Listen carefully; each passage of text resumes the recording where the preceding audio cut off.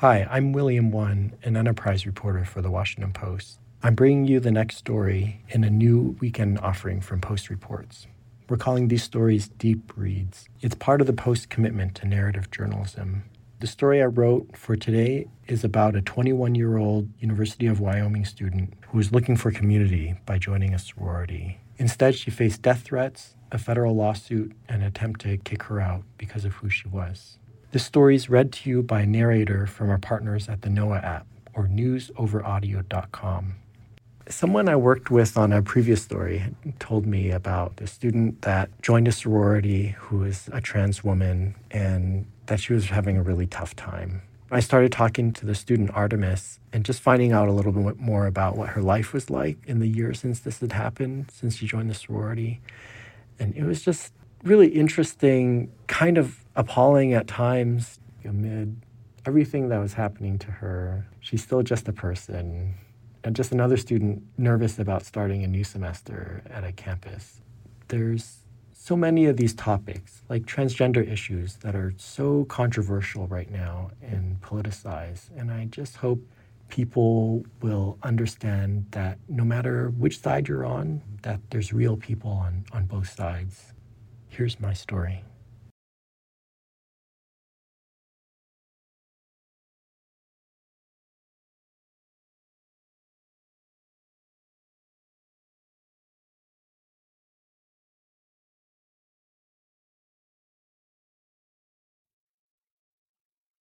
The morning sky was still dark as Artemis Langford's father hoisted the last of her belongings into her car for the drive back to college.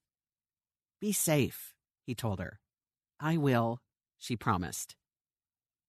She didn't mention how a day earlier, as she scrolled through social media comments, she saw someone had called her a sicko who should be torn apart in a wood chipper, or how she discovered her name on neo-Nazi websites, or how news stories about her had been posted on a forum for gun owners alongside a hangman's noose. It wasn't what she imagined last year when she joined Kappa Kappa Gamma at the University of Wyoming, becoming the first transgender woman in the state to be inducted into a sorority. She thought she'd finally found sisterhood and a place to belong after years of shame and loneliness. Instead, she became a target.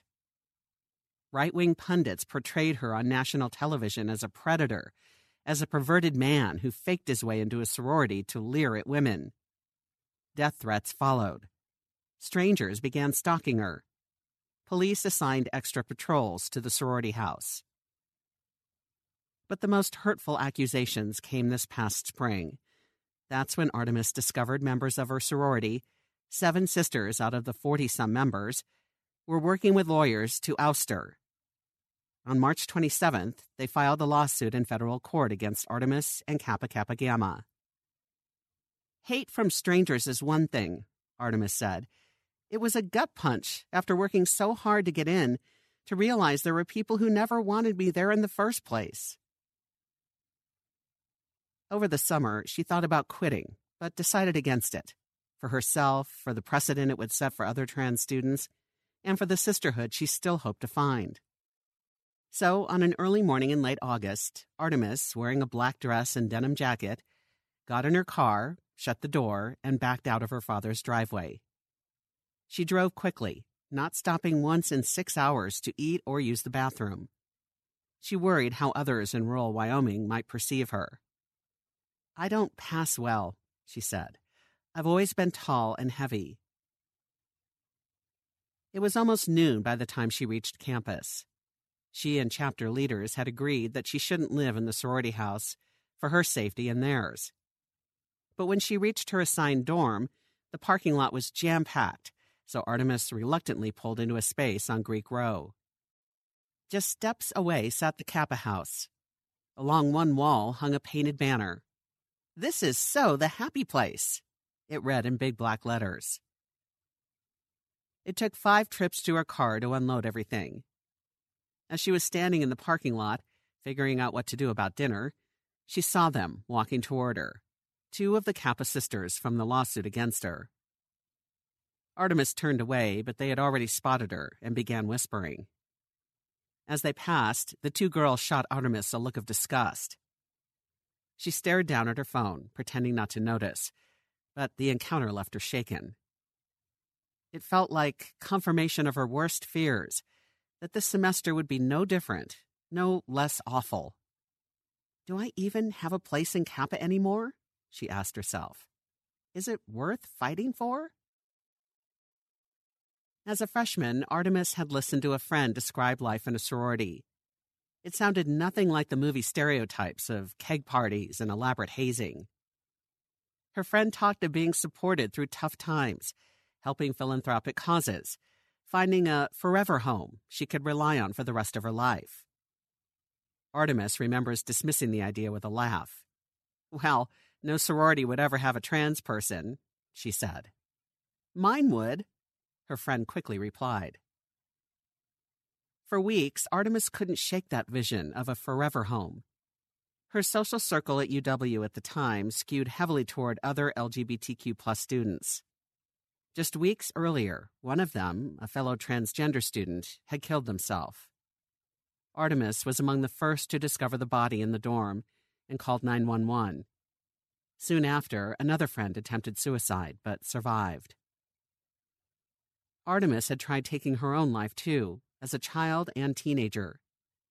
Now, her LGBTQ+ community in Laramie, fragile to start, was fracturing. She hungered for the support her sorority friend had described. A history major, she started researching the origins of American sororities. The earliest began in the 19th century, when few women attended colleges. They often found themselves alone and denigrated, and they banded together to prove themselves equal to men. Artemis saw her own life in their stories. Fitting in had never come easily. She grew up in a devoutly Mormon family. She watched Bill O'Reilly and Fox News on her grandfather's lap. She was taught as a child how to shoot a gun and that there's no place in heaven for gay people. But even as a small child, Artemis felt something wrong inside. When doctors diagnosed her on the autistic spectrum at age 8, she thought that was the reason. It wasn't until 8th grade, when she began questioning her gender, that she felt she had found an answer. She remembered staying up one night in 2016 and praying for hours. She begged God to take away her pain and confusion, to make her like other boys at school, or, if not, to give her a sign that the woman she felt inside was real. As morning dawned, she felt enveloped in an eerie but comforting silence and saw that as God's reply. She created a spreadsheet of people she planned to come out to. Knowing her transition wouldn't be welcomed by her family or the Mormon Church, she created another spreadsheet and began trying out other places of worship. As a sophomore at UW, she decided it was time for a new spreadsheet. She started researching campus sororities and their official LGBTQ+ policies and contacted them one by one. Among the core values for Kappa women, she was told, was the trailblazing spirit. That's me, she decided. The bid to get in was difficult. Her autism made socializing overwhelming, so she brainstormed questions to come off as friendly and interested in others. She still counts the day she was accepted into Kappa as among the happiest in her life. But within hours, the backlash began. Artemis was still at the sorority house on acceptance day when a stranger messaged her on Instagram. "Hi, sorry, this is strange," the message read, "but I just got an email relating to Kappa Kappa Gamma that's about you, and I feel like you should know." The mother of a current member had misfired an email intended for Kappa alumni to a woman in Australia. The mother was begging alumni to object to Artemis's induction. "I am writing to you as the concerned parent," the email began. "The chapter has extended a bid, open enrollment, to a transgender, born male that is still a man, individual, and he has accepted today." The mother continued, "I don't know where you sit morally on this subject, and I am not homophobic. However, a sorority, designed in the 1800s as an all-woman club, is not the place for any man or person who is not born female, That is what fraternities are for. The mother ended her email with a screenshot of Artemis's Instagram profile saying, "Please see the attachment. There is something wrong with this person." The stranger in Australia said she felt someone should warn Artemis. "I'm totally disgusted by what this person is saying," her message read. "I hope this doesn't cause you too much distress to read, but I couldn't not let you know." Artemis shared the email with her new sorority leaders, who promised to deal with it. She tried to stay calm, but it felt like a warning. Within weeks, her name was making the rounds on conservative news outlets.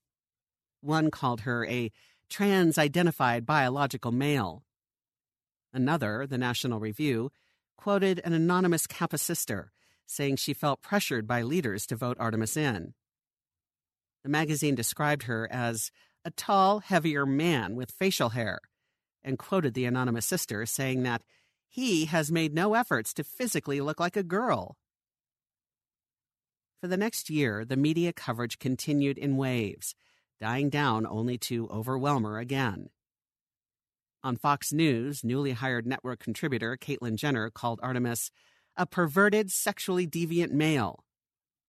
A column in the Daily Mail by Meghan McCain, the daughter of the late U.S. Senator John McCain, a Republican from Arizona, called Artemis an active threat.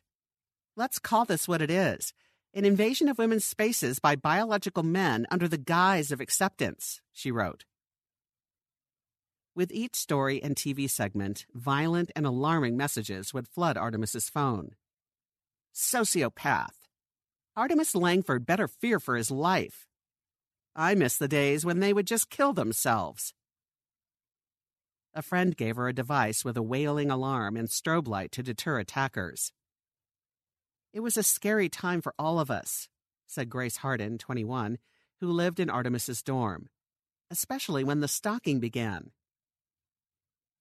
Users posted Artemis's movements on Yik Yak, an anonymous app popular on some college campuses. "The Kappa man is at Walmart," and "The Kappa man going to Kappa house," the messages read. The death threats sparked alarm in the university's small but vibrant LGBTQ+ community. "You could feel the tension on campus," said Tanner Ewalt, a member of the Queer Community Coalition student group. The club tried to hold a vigil, changing the location at least twice because of safety concerns, before finally holding it off campus.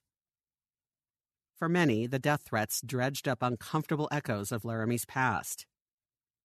It was 25 years ago on this same campus that two men abducted a gay student named Matthew Shepard. They tied him to a split-rail fence, pistol-whipped him, set him on fire, and left him to die. When authorities found him, his head was entirely covered in blood, except for a track of tears on either side of his face. His death became one of the most infamous hate crimes in U.S. history and sparked plays, documentaries, gay rights campaigns, and new laws across the country, except in Wyoming. Wyoming remains one of only 2 states that hasn't enacted legislation against hate crimes. And the only physical marker remaining on campus of Shepard's death is a plain park bench with his name in front of the Arts and Sciences building. "I don't think the university and wider community have fully grappled with it," said Ewalt, who is from Casper, Wyoming, the same town as Shepard. He and Artemis often debated late into the night whether they should stay. "Some days it feels like this place isn't safe and is actively aggressive towards me," Ewalt said. "Other times, like Artemis often argues, we grew up here. We have every right to be here." Last year, after a shooter attacked Club Q, a Colorado Springs gay bar a 3-hour drive from Laramie, Ewalt decided to buy a gun and prepare a go bag to flee at a moment's notice. He urged Artemis to do the same.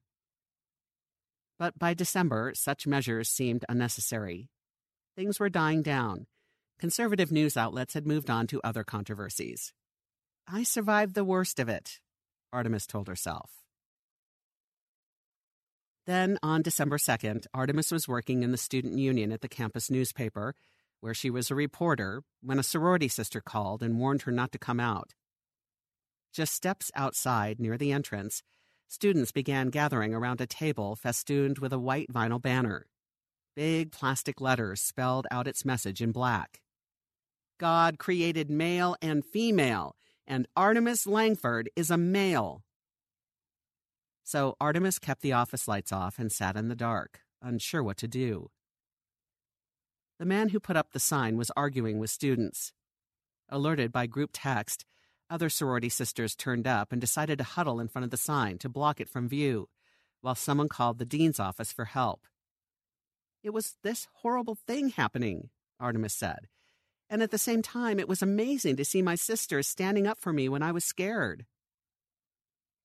When the dean arrived, the man refused to remove the sign, but eventually agreed to take down Artemis's name. He was an elder at a local church with no ties to the university, but was well known on campus.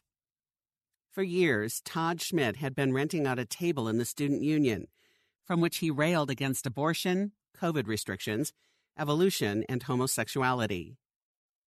He would later say that his sign on December 2nd was inspired by a Bible verse from Genesis and not designed to target Artemis Langford personally. 3 days later, the university president issued a campus-wide letter, saying administrators had done all they could and Schmidt was free to return to campus and post his signs. The administrator's refusal to remove Schmidt from campus drew protest and denunciations on the university's social media accounts. A queer student at UW was put in danger, yet this man was only asked to remove the name of said student, one comment read. Considering the loss of a trans student by suicide just last school year, maybe we should take this kind of behavior a bit more seriously. Students shouldn't have to step in to protect other students, said another. More than 300 alumni submitted a letter threatening to withhold donations and detailing other times Schmidt had harassed students over their gender and sexual identities. Soon after, the president sent a second letter announcing a year-long ban on the church elder from renting a table in the student union. In a phone interview, university spokesman Chad Baldwin said that decision was made after a more thorough review of Schmidt's past actions and not in response to the petition or protest. But that didn't stop Schmidt from pursuing Artemis. On the same day the university issued its ban, Schmidt went to the sorority house and rang the doorbell, looking for Artemis, according to witnesses and local news coverage. Court records show campus police issued him a trespass warning and told him not to return to the sorority house. Reached by phone, Schmidt declined to comment on the advice of his lawyer. At the time, he told the local paper he had just finished making a DoorDash delivery in the area and decided to try to talk to Artemis at the sorority house. For weeks afterward, authorities sent patrols to the Kappa house. Even so, members were wary of answering the door. Sorority leaders told Kappas to stop wearing the sorority's Greek letters and to make their social media accounts private. "It was scary," said one sorority member. "It felt like we were under attack." A few months later, Artemis was walking to evening church services when a reporter from a conservative outlet messaged her through Facebook about a lawsuit that had just been filed. She asked Artemis for comment. Artemis just kept walking as her mind raced. Later, back in her dorm room, she scrolled feverishly through a copy she found online. The complaint was filed to the U.S. District Court of Wyoming in Cheyenne. 7 sorority sisters, suing anonymously as Jane Does, accused Artemis in lurid detail of threatening and perverse behavior. It said Artemis only posed as a transgender woman to get into the sorority, referring to her throughout as he or him, or by the pseudonym Mr. Smith. As she read the allegations, Artemis felt angry and betrayed. "Some parts were completely made up," she said. "Others were things I remember, but in their version was twisted to look weird, gross, sexual." Many passages felt deeply personal, as though those filing the lawsuit could sense her deepest anxieties. She was still learning to dress as a woman and had been able to afford only a few long dresses that reflected her modest Mormon upbringing. The lawsuit took note. Other than occasionally wearing women's clothing, Mr. Smith makes little effort to resemble a woman. Mr. Smith is 6'2" tall and he weighs 260 pounds. No other member of Kappa Kappa Gamma has comparable size or strength. Other accusations homed in on the social awkwardness that Artemis says was partly a symptom of her autism. He has several times chosen to sit for hours on the couch in the second-floor common area. He does not study. He does not speak to the women who live there. In one of the most explicit passages, the lawsuit alleged, Mr. Smith has, while watching members enter the sorority house, had an erection visible through his leggings. Other times he has had a pillow in his lap. There was a slumber party at the sorority. Artemis, who attended but didn't sleep over because she didn't live at the Kappa house, returned in the morning, according to the lawsuit, and stood silently in a corner while others changed out of their pajamas. The lawsuit said one sister, who objected to Artemis's membership, was facing away from the group when she took off her shirt without a bra. According to the lawsuit, another member later told the sister that while watching her, Mr. Smith had become sexually aroused. He stood by the door with his hands over his genitals. Artemis said that didn't happen, and court records would later bolster her claim. In text messages submitted to court by her attorney, another sister, who was watching at the time, told the complaining sorority sister that there was no erection. The woman texted in reply, "Damn, that sucks," adding that even so, she still felt Artemis was creepy in other ways at least. Paranoia quickly spread through the Kappa house. For weeks, no one knew which sisters among the chapter's 40-some members were behind the lawsuit. It was bad, the accusations, the spying and fighting, said one of the 4 sorority sisters who described in interviews how the lawsuit gradually tore their chapter apart. 2 of the 4 sisters supported Artemis, and 2 said they were neutral about her membership. All spoke on the condition of anonymity for fear of retaliation by the sorority or fellow members. One sister said she blocked several members of her house on Instagram. It became 100% clear some in the house were collecting information to use against others. Eventually, at least 2 sisters revealed that they were part of the lawsuit because they began pressuring others to support their cause, sister said. A Kappa, who supported Artemis, said she was harassed and secretly recorded by the sisters who filed the lawsuit. She wrote to the federal judge in charge of the case, pleading for him to take away their anonymity so they could be held accountable for their actions. "I almost dropped out of college last semester due to the harassment. It is unfair that we have to live like this while they ruin people's lives," she told the judge. In April, the judge agreed, requiring the plaintiffs to reveal their names. But that only escalated the acrimony.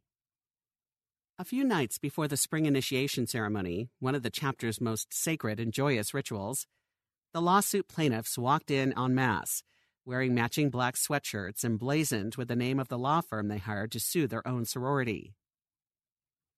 The sisters in the lawsuit created a legal fund on a Christian crowdfunding website, raising more than $60,000. Men who identify as women are invading women's spaces, sports teams, sororities, women's social organizations, and girls' schools, their page read. The list keeps growing. Then, on May 16th, the sisters and their lawyer denounced the sorority to millions of viewers on Fox News. They also talked on camera in an hour-long program with conservative SiriusXM host Megyn Kelly.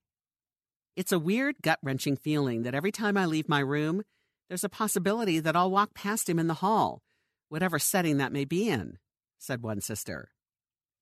"I refuse to allow subverting my rights as a woman to cater towards the comfort of a man," declared a sorority sister who was a witness in the lawsuit. "Yes, right on, sister. Fight, fight," Kelly urged them in response. "I think this is a guy who's just getting off on living with these beautiful women." The sisters laughed. Their lawyer, Cassie Craven, interjected.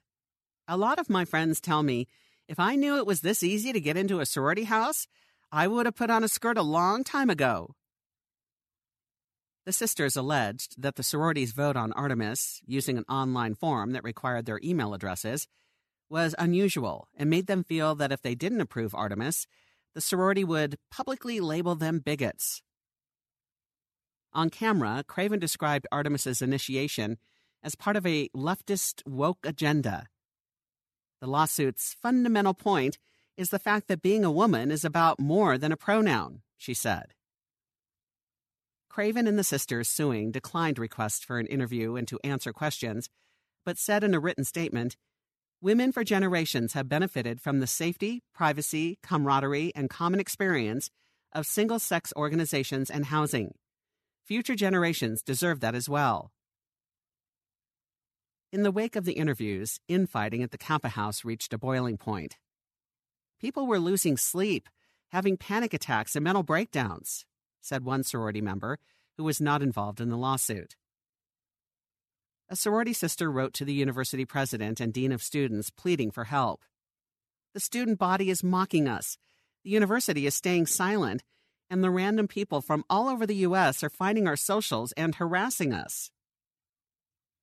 In response, university administrators sent an independent investigator to examine whether harassment was occurring in violation of Title IX rules against sex discrimination, but the sorority never heard from the investigator again after his initial interviews. "The university takes all Title IX complaints seriously," said Baldwin, the UW spokesman. "It has been and will continue to be engaged in such investigations." At stake, sisters on both sides said, was much more than Artemis's membership. "It's easy for Kappas to say they're for trailblazing women," said a current sorority sister, "but it's what you do that shows who you are and what you stand for." As she hung up clothes in her new dorm room after her arrival on campus, Artemis couldn't stop thinking about one comment from the Megyn Kelly interview. "You can put lipstick on a pig, but that doesn't make it a lady," the suing sister's attorney had said. "I wish it didn't matter to me, all the things they said, how they painted me like a mannish freak," Artemis said quietly. The start of fall classes was just 3 days away, and she felt deeply uneasy. A longtime mentor came that day to check on her. Sarah Burlingame, the head of the LGBTQ+ group Wyoming Equality.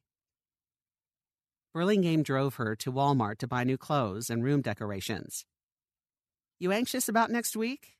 Burlingame, who had known Artemis since high school, asked on their way back to the dorm. She knew how Artemis hated attracting attention. Artemis sat quietly for a moment in Burlingame's car. "I'm mostly dreading and waiting for the other shoe to drop." Later that afternoon, when Artemis stopped by the student union to pick up books, a staffer at the university's LGBTQ+ Pride Center pulled her aside. "I don't know if you heard," he said. Over the summer, the church elder had sued to overturn the university's ban on him from the student union. Just days earlier, he'd won his case in court. "He'll be back with his signs next week, and every week after that on Friday," the staffer said. "I'm sorry." The staffer's warning played in Artemis's head as she walked through campus. She passed the wooden bench with Matthew Shepard's name. At one point, amid the death threats, she had joked with a friend that if anything were to happen to her, they could add a bench nearby with her name on it. She passed her sorority house and glanced through the window. She was now, in many ways, a Kappa in name only. She reached her dorm and rode the creaky elevator up to her floor. The next day, Artemis was sitting on her bed when her cell phone began to ring. It was her attorney, Rachel Berkness. She sounded out of breath. "I don't know everything, but I got an email notice. The case has been closed," Berkness said. Together, over the phone, they found an online copy of the judge's ruling and began scrolling through it.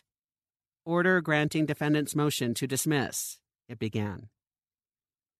The first thing they noticed were the pronouns, she, her, used by Judge Alan B. Johnson, an 84-year-old man who had been appointed during the Reagan administration. The judge complained of having to wade through a lengthy, meandering complaint in which the suing sorority sisters only devote 4.5 pages to their actual claims. He described some of their arguments as plainly inaccurate. He warned them that if they appealed or refiled the lawsuit, they should not copy and paste their complaint because of its weak arguments. With its inquiry beginning and ending there, the court will not define woman today, the judge concluded. As soon as Artemis hung up with her lawyer, she called her father, one of the few family members to support her. "You don't have to worry," she told him. She dialed the chapter president and gushed, "I can't believe it's finally over. I was so worried for the chapter." She called Ewalt. "The fact that this happened in a federal court in freaking Wyoming of all places, I can't believe it," she said. The national headquarters of Kappa Kappa Gamma issued a statement to the Washington Post, applauding the judge's thoughtful and decisive ruling, upholding a private organization's right to choose their members. In the weeks that followed, Artemis would see online flyers for a campus-wide event to protect women's rights from those who pretend to be women. She'd flee in fear one night as Schmidt pursued her from the student union to her dorm. She'd arrive at the Kappa house another night to find it littered with painted rocks and sidewalk graffiti saying, "Get men out," and "Artemis is a man." She'd receive a court notice that the suing sisters planned to appeal their case. But for now, Artemis collapsed on her bed. She felt hopeful for the first time in months. Maybe I can just be another student on campus, another regular sister in the Wyoming chapter of Kappa Kappa Gamma, she said. Maybe I can just be me. She didn't know what that would look like or feel like. Still alone in her dorm room, she started yelling with relief and excitement. You were listening to The Washington Post, where William Wan writes, "A trans woman joined a sorority. Then her new sisters turned on her." This article was published on the 14th of October, 2023, and was read by Adrienne Walker for Noah. Hey, this is Christina Quinn. I'm the host of Try This, the Washington Post's new series of audio courses. The idea behind Try This is to become better functioning humans without having to comb the internet for countless hours. In our first course, we learned how to sleep better. Now, we're going to learn how to make our friendships stronger. I'll offer expert tips that are doable, and I'll keep it short. So let's do this. Class is in session. Find Try This from the Washington Post wherever you listen.